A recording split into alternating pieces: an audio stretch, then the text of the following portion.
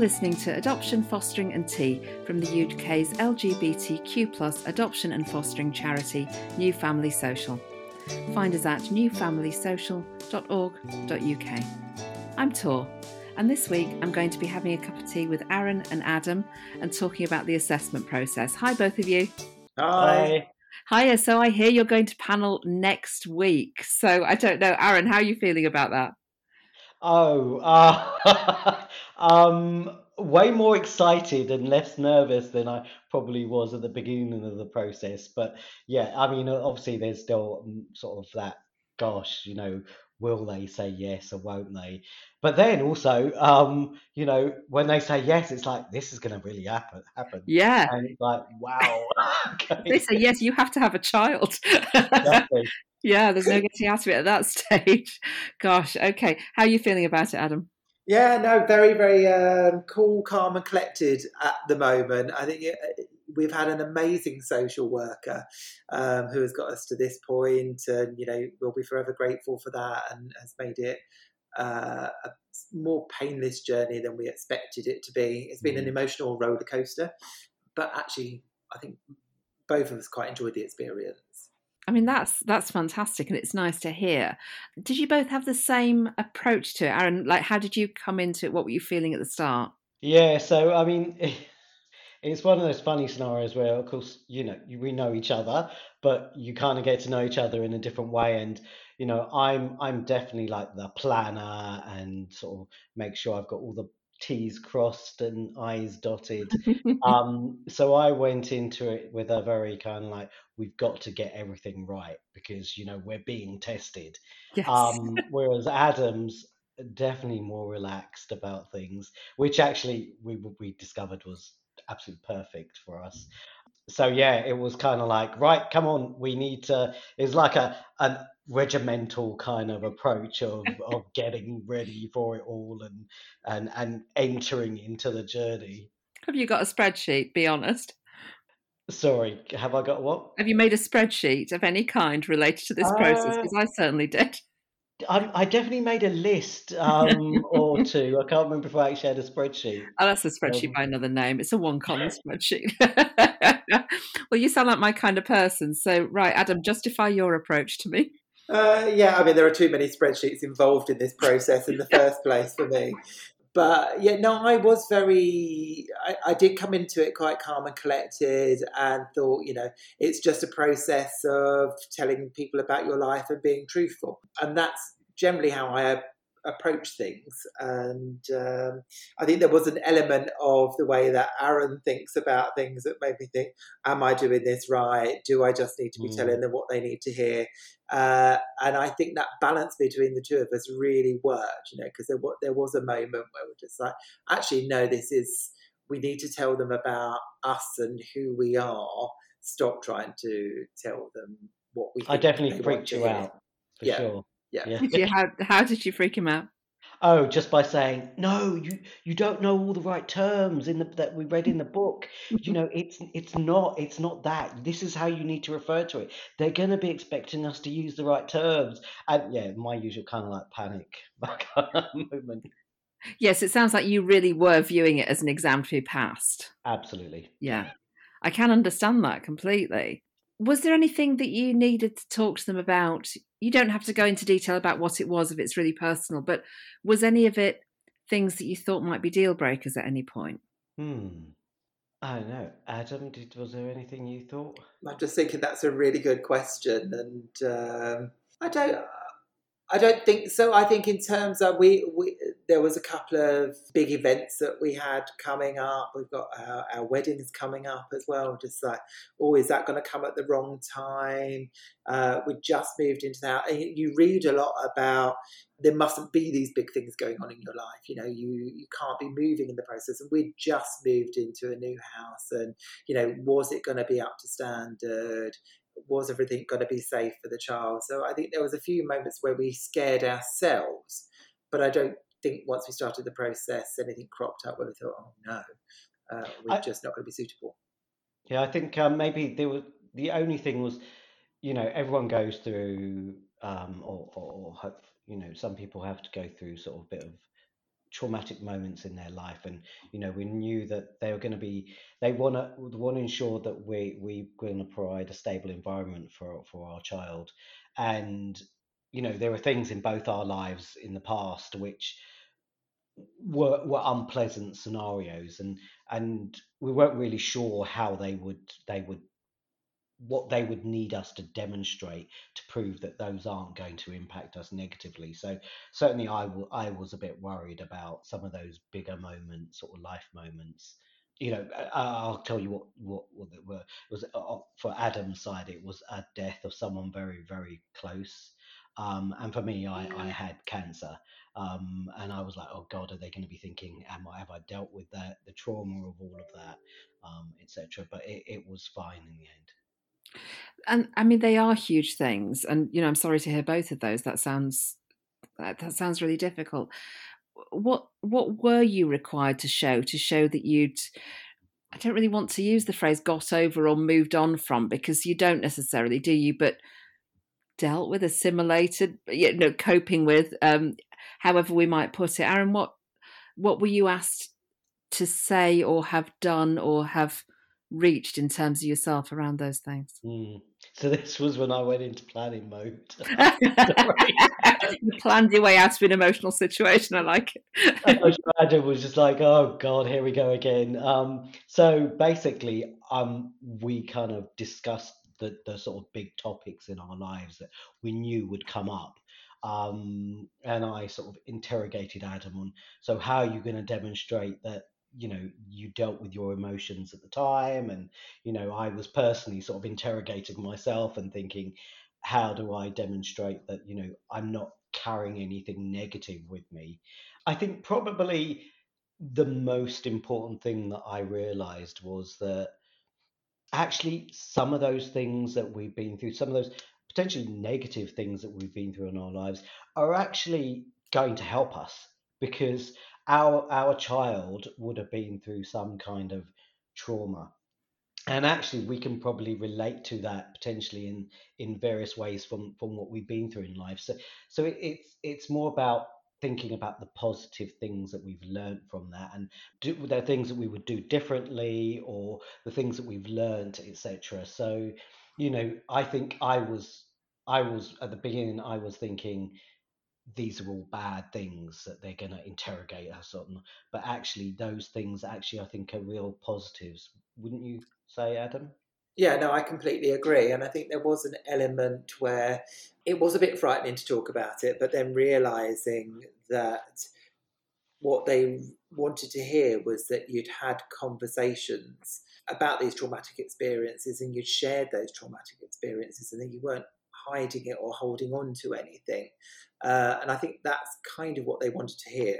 But it does make you realise that they are important things in your life and they will be beneficial. You've learned a lot through those happening. You can be very empathetic and understand other people's feelings. I agree with both of you and what you're saying in terms of, I think those things will be the things that you draw on. But I don't know that the system is always very good at telling people that they're welcome into the system with those things. I think it's trying, but I think sometimes not necessarily individual professionals within the system, but just the system as a whole kind of defaults back over and over again to the straightforward people with straightforward lives should parent complicated children. And I sort of get why it defaults to that, because it's the model that it's the model that we all see as parenting. It's all smooth and without bumps and seamless and perfect and picket fence and all those things. But I wish there was a bit more of a move towards, I guess, complicated people with complicated backgrounds can parent complicated children very well. And I draw on things in my own life and still do that are either trauma-based or experience-based, or just, lately I've been sort of learning a bit more about my own brain wiring after my entire family forced me to sit and do an autism test, and I scored a lot higher than I thought I might. And so, yeah, let's say I passed it, but but learning about my own brain wiring and things like that, and then learning how to apply that sense of we're all different, we're all wired differently, we all function differently in things, to my children and particularly to my adopted child, and thinking, actually, maybe in terms of neurodiversity, for example, maybe his brain just works better when things happen this way. And that's partly from learning for myself. Now, if I'd gone into the adoption process, I didn't know that about myself then. But if I'd gone into the adoption process saying, look, I could be autistic, I certainly have some autistic traits, I don't know if I would have thought I would be welcomed with that. Actually, I draw on it all the time. Yeah. Aaron, what were your thoughts on that? Yeah, it actually sort of got me thinking about the learning process that we went through of understanding the power of our differences. So, obviously, with all the books we were reading about the various challenges that are, we might face with our child that we might have to overcome, I love sort of thinking about how the mind works, how people work and think, and sort of really getting under the skin of things and the mechanics of it all, and then sort of developing a solution and a way and approach forwards. And Adam is, as I've sort of mentioned earlier, sort of way more relaxed and sort of just takes it as it comes kind of thing. And at first I was like freaking out because I was sort of like, no, you can't, you've got to be like me. Basically, I think was pretty much what I was trying to do. And we actually realized that the power, the strength that we have as a couple is that difference, because when it comes to those challenges that we're going to face with our child, we're going to approach them from completely different angles and viewpoints, and that we believe will help us to overcome those.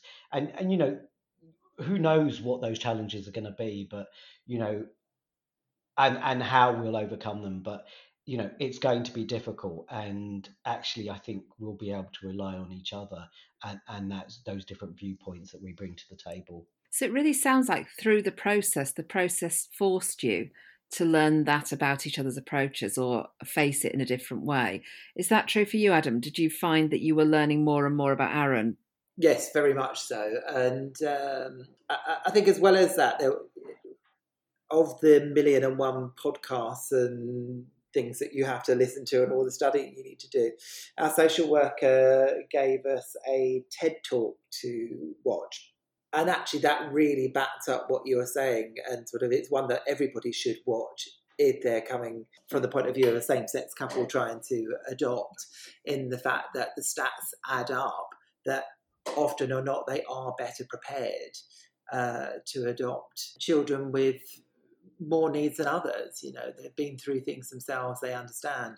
But it did make us sort of think about each other in a different way, and appreciate exactly what we both bring to the table. Just like all of Aaron's planning is absolutely fantastic, and I really appreciate it. He takes that pressure off of me, but then I feel that I bring a lot of calmness to the situation, and I think that's very beneficial. Yeah, definitely.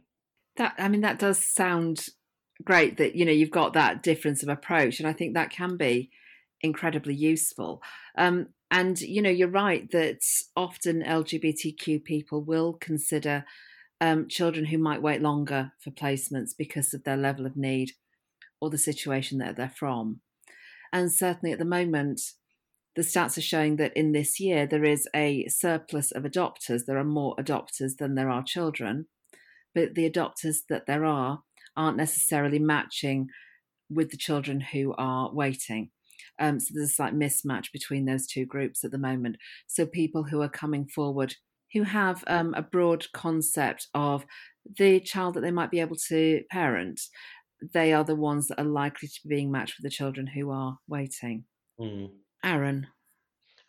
Yeah, so it's really interesting. You've got sparked a few thoughts in my head. So I think the first thing was that the best piece of advice we were given by a friend who'd adopted is, make sure you're really clear about what you will and what you won't be able to take on. So we were nervous about saying, well, we don't want that, and we won't consider that, because it felt like we wouldn't be negative.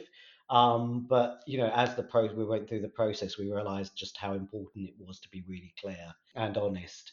And I think the other thing was that, well, the thing that I found actually quite difficult. It'd be interesting to see what Adam has to say about this. But there was a point where our social worker, every piece of information we were reading or hearing, was just talking about all the negatives.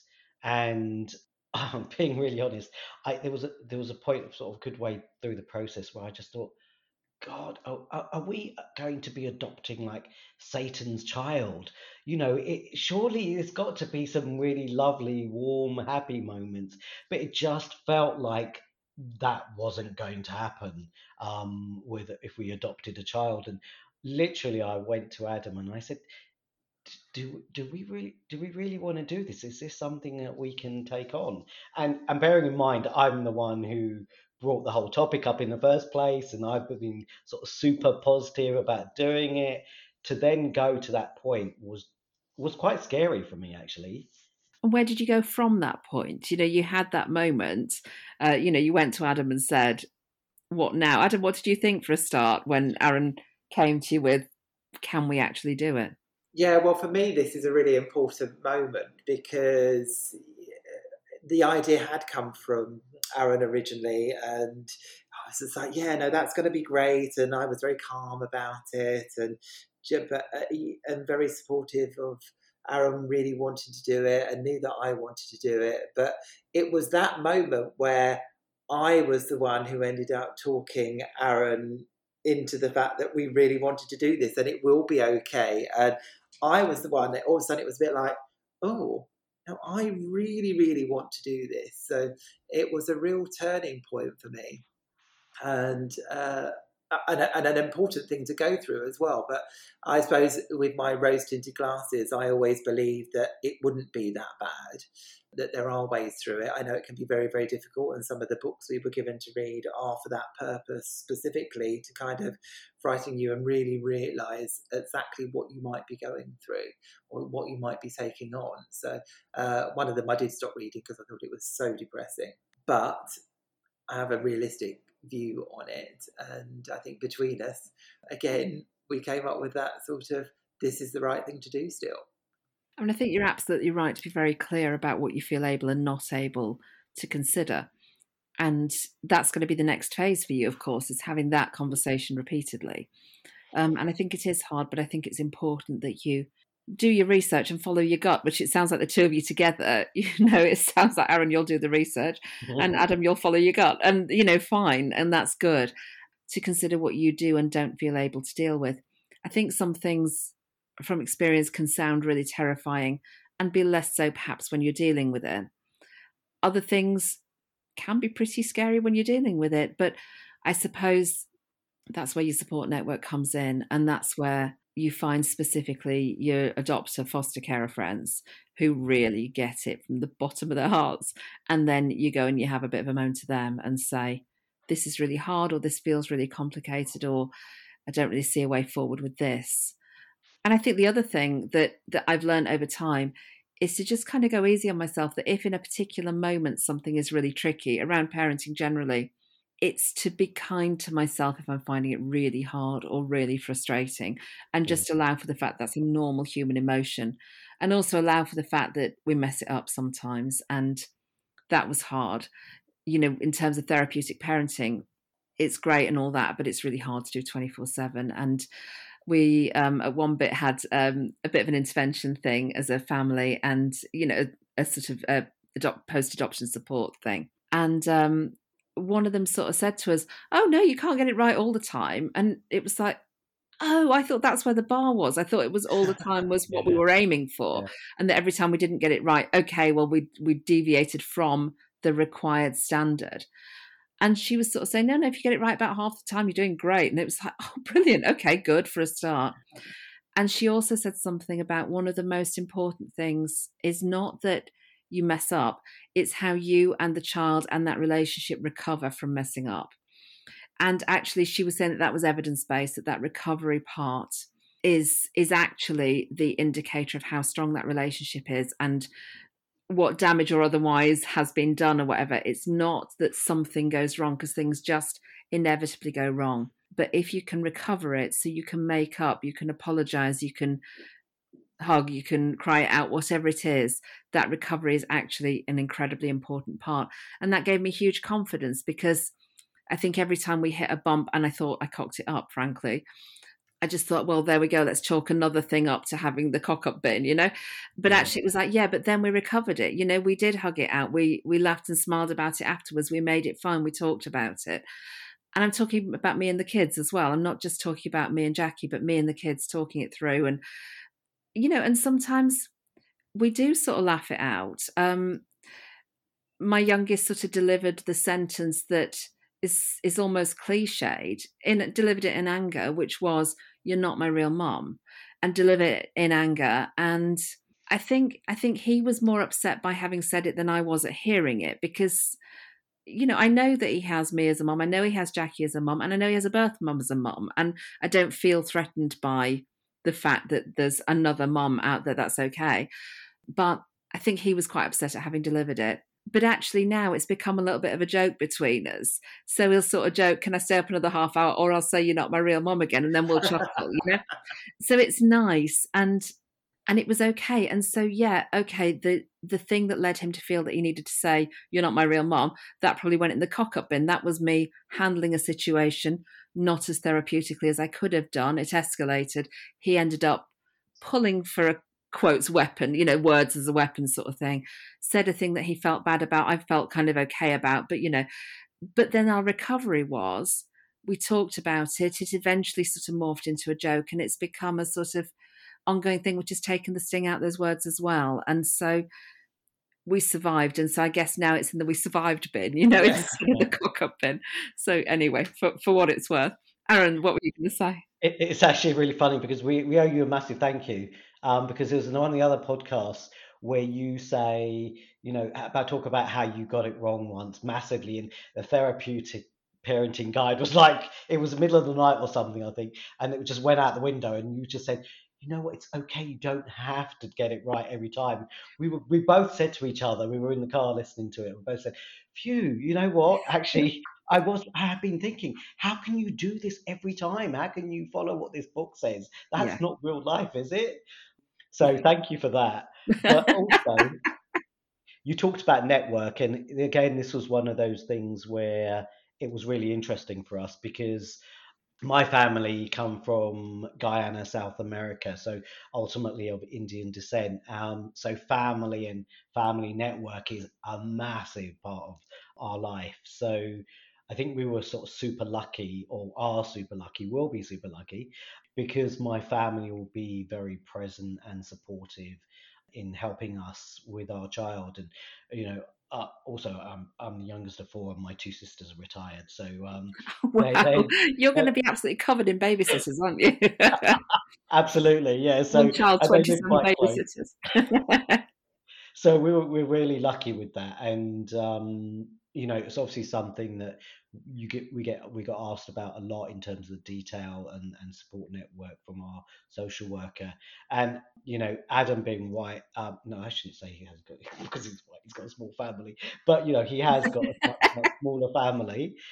Which, I mean, Adam, I don't know if you want to talk about your family. Yeah, I mean, it is a smaller family than yours, but you know, there are cultural differences as well. You know, it's just, I think, well, like many white Anglo-Saxon Protestant families, they choose not to spend much time with each other, or you know, they're not as big a family unit, or they're not around all the time, which, you know, it just makes our families very different. But it doesn't mean they don't want to be there. It's just that they behave in a slightly different way. But I think the whole thing about the building your network and identifying that network changes during the process as well. So when they first start talking about network, you're looking at your friends and your family, but that's not really your support network. And learning that during the process was really important.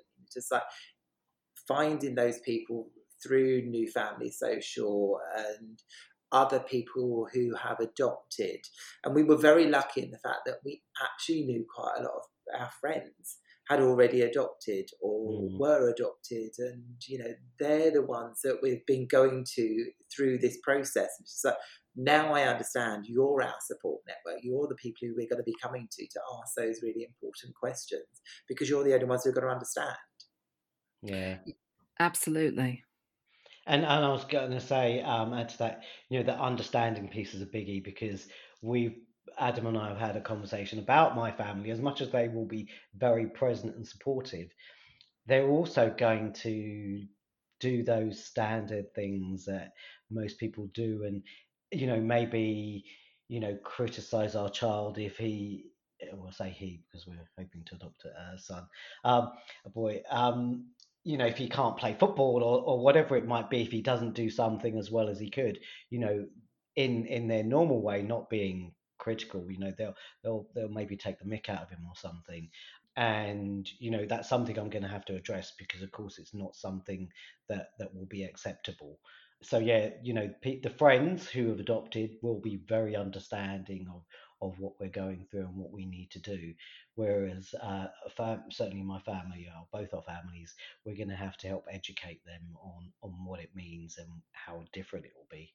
Yeah, I mean, that's actually reminded me of something else as well. I mean, one of the really interesting things is that point around transracial adoption as well.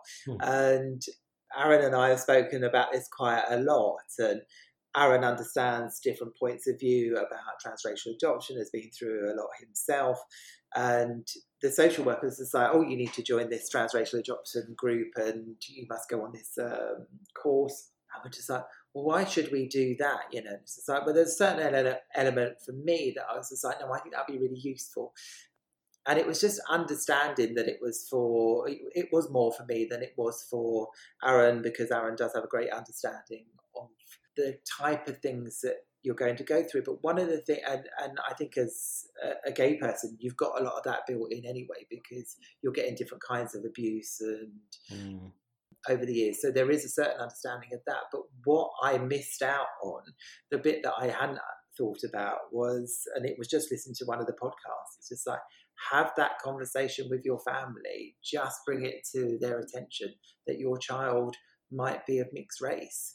And, all of a sudden I was a bit like, oh, I need to tell my mum. She might not have considered that. Thankfully she had. And it was just like, she really surprised me. I was just like, oh, that's good. But it was a really nice conversation in the end. But I just thought, yes, you really need to tell people. You don't want it to be a surprise. Yeah, absolutely. And I guess you might both end up being transracial adopters, depending on the ethnic background of your child, because, of course, it may not match your background either, Aaron. And so, you can end up that, although you might have that experience of being from a minoritized community and experience of racism and stuff, which clearly, Adam, you wouldn't have personally experienced in that way. I haven't personally experienced in that way, whereas Aaron, you would have done. It could still be that the nuance and the cultural background is completely different, and you can end up both finding yourself thinking, I don't know anything like as much as I perhaps could do with knowing about this child's cultural background. What are your thoughts on that, Aaron? Yeah, so this was, again, it was a really interesting one, and you don't typically sort of analyze your life and your family and think about the pros and cons, but because my family come from Guyana, and some of them have come from Trinidad and Tobago, so it's that whole West Indies. So we're quite a mixed pot of people. So we've got black family members, obviously sort of Indian descent. We've got white members of our family. So it's a real mix. I growing up, I used to go to the Hindu temple. I used to go to midnight mass. I used to go to the mosque. It's not that I was confused about what, that I was a Muslim, but, I was able to appreciate all the different, everything that life and people and religions had to offer. So it was interesting when the social worker was sort of encouraging us to listen to some of these podcasts and things, and I was like, I don't get it. I got a little frustrated. I don't get it. What does she think I don't know? Does she not think I've experienced racism? And I was like, okay, I need to bring this up with her, but I need to do it in the right way. And we listened to this one podcast, and we were in the car, and Adam will probably laugh, because I was just getting more and more frustrated because I was like, no, this person's trying to tell me what it's like to experience racism, people saying things or feeling like you don't fit in, etc. And I was just like, no, no, no, no, no, no. This is not working for me. So we had a long conversation with our social worker, and I just helped her to understand that if she didn't realize yet, there was a lot of understanding that I have. And it's not to say I know everything, of course I don't, but I think she now appreciates what I do have to bring to the table. That's really fascinating. Is religion important to you now? Is it part of your identity? Yeah. Oh gosh, here we go. Okay. So, when growing up, I used to go to the mosque. I learned to read Arabic. I mean, because my parents come from Guyana, we only speak English. But religion was and is an important part of my life. But when I sort of was coming out and coming to terms with the fact I was gay, I was very aware that being a Muslim, everything that I stood for went against my religion and what other Muslims potentially believed. Not all, but some. And I actually thought I'm just going to reject religion. And I was so pleased that I can now say that I reached a point where I realized that, you know, actually my religion is really just between the relationship I have with religion is between me and God. It doesn't matter what anyone else thinks. And I just said, I'm going to be me. If I'm going to be judged for that, then, so be it. But I've also been a believer that all religions just teach us about right and wrong. People use religion as a weapon to do bad things, but I think religion can be a really positive thing in people's lives. And if the child we adopt comes from a very religious background, then we will do everything in our power to ensure that religion is part of their life. Obviously, if it's Islam, then great. I have a bit of inside knowledge, so yeah, we'll see how lucky we are when our son or daughter arrives. It sounds like that broad cultural understanding of religion is going to be really, really useful, as well as your own personal beliefs and so on. Then in that case, I can imagine you being able to draw on direct experience of lots and lots of different things. Yeah. And Adam, do you have religious beliefs?